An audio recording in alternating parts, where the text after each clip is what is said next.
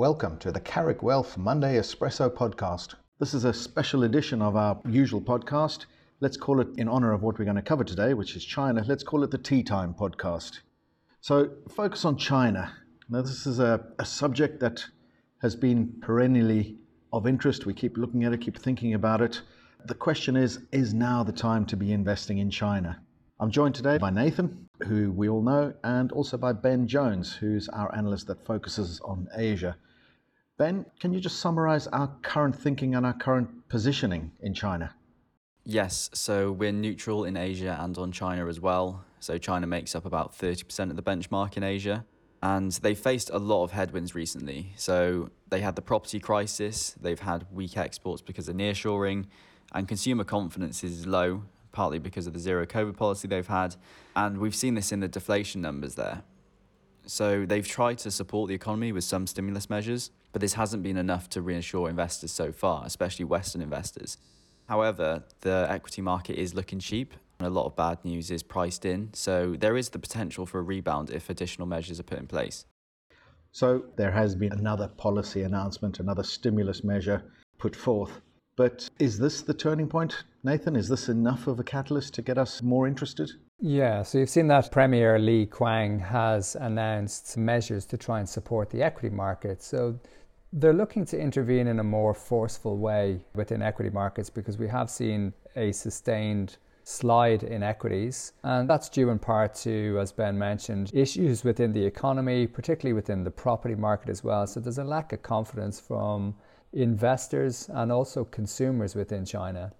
But as Ben mentioned, we are starting to see this brick by brick stimulus coming through, and this is just another example of that. Now the key question is, will that be enough to reassure investors and attract investors back into the market? So this current package equates to about 285 billion in US dollars, and ultimately what we're seeing is a couple of equity managers, global equity managers specifically, are starting to dip their toe back in. So from our perspective, we have been neutrally positioned, but we've been probing with that question over the last couple of months. Is it time to go overweight? And one of the key reasons we keep asking that is because Chinese equities are very cheap when you look at valuations compared to other regions. And then secondly, that stimulus, as it continues to mount, will start to take effect at some point. So for us, we're really looking for that catalyst to decide, actually, should we be taking advantage of this opportunity? Because as we all know, it makes sense to buy assets when they're cheap, not when they're expensive. And Chinese equities are screamingly cheap at the moment. Sure. So after 3-4 years of negative performance, definitely some value on offer there. But let me press you on the question I asked. Is this policy announcement, is this the catalyst, do you think? Yeah, so a lot of commentators don't believe it's enough, and we don't think it's enough either at this point. But hopefully this is the beginning of a number of measures to support the equity market. But what we're seeing is that the number of measures that is being passed have been increasing over the last couple of months. So you can see that there's more of a willingness to try and support the market. But from our perspective, we'd like to see a little bit more coming through. Let me just jump in for a second. So listeners may not be aware, but Marlborough also runs a number of single strategy funds, and one of those is an Asian equities fund. The managers of that sadly couldn't join us today, but reflecting their views, they're also of the view that this isn't the catalyst. They're underweight, so despite the value on offer, they've not been tempted to go in. They cite, much as you have, the difficulties on the economic front. Their view is that the policy measures that have been announced have all been too little, that they haven't been big enough, that a shock and awe approach is needed, that every time something gets announced, it's drip-fed into the markets and it simply gets absorbed by the markets without creating that catalyst. So they remain underweight at the moment. What do you think it might take to get us there? Is it just a matter of managers around the world recognizing the value?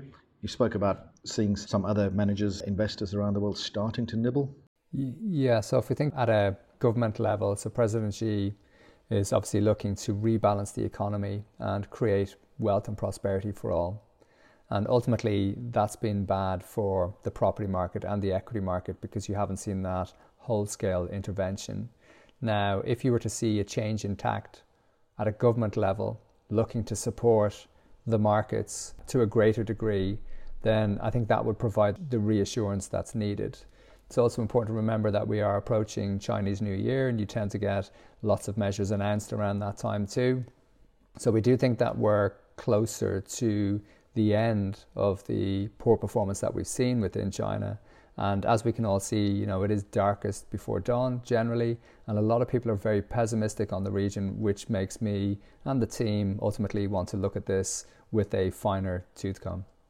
We've not touched on perhaps what might be the elephant in the room, which is the geopolitical risk. Clearly, in geopolitical terms, there's a lot going on at the moment. In our podcast in the recent months and weeks, we've been speaking about Taiwan, the risk there vis-a-vis China. There's the China vis-a-vis Russia situation going on. Is that perhaps the all-encompassing risk that people are avoiding?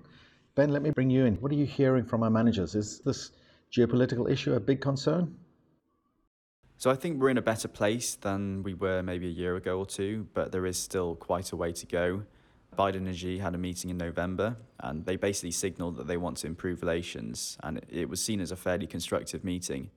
But this year we have the US presidential elections, and that'll be really key for relations going forward. Yeah, it seems like there's a recognition of the economic damage that some of these tit-for-tat measures are having, and perhaps that's also going to help, as you say, lead to a further thawing of relationships. Nathan, let's try pull this all together, sum it up. So what is our position in short?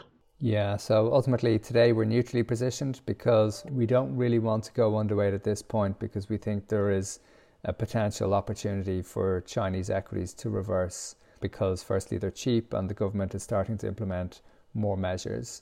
Now the other thing to highlight is that normally when these things move, they can move quite quickly as well. So we're never going to be able to time it perfectly. So ultimately, from our perspective, we are looking for that opportunity to add, and that's looking increasingly likely as the news improves. Great. Thank you very much, Nathan. Ben, thank you all for listening, and we look forward to speaking to you again soon.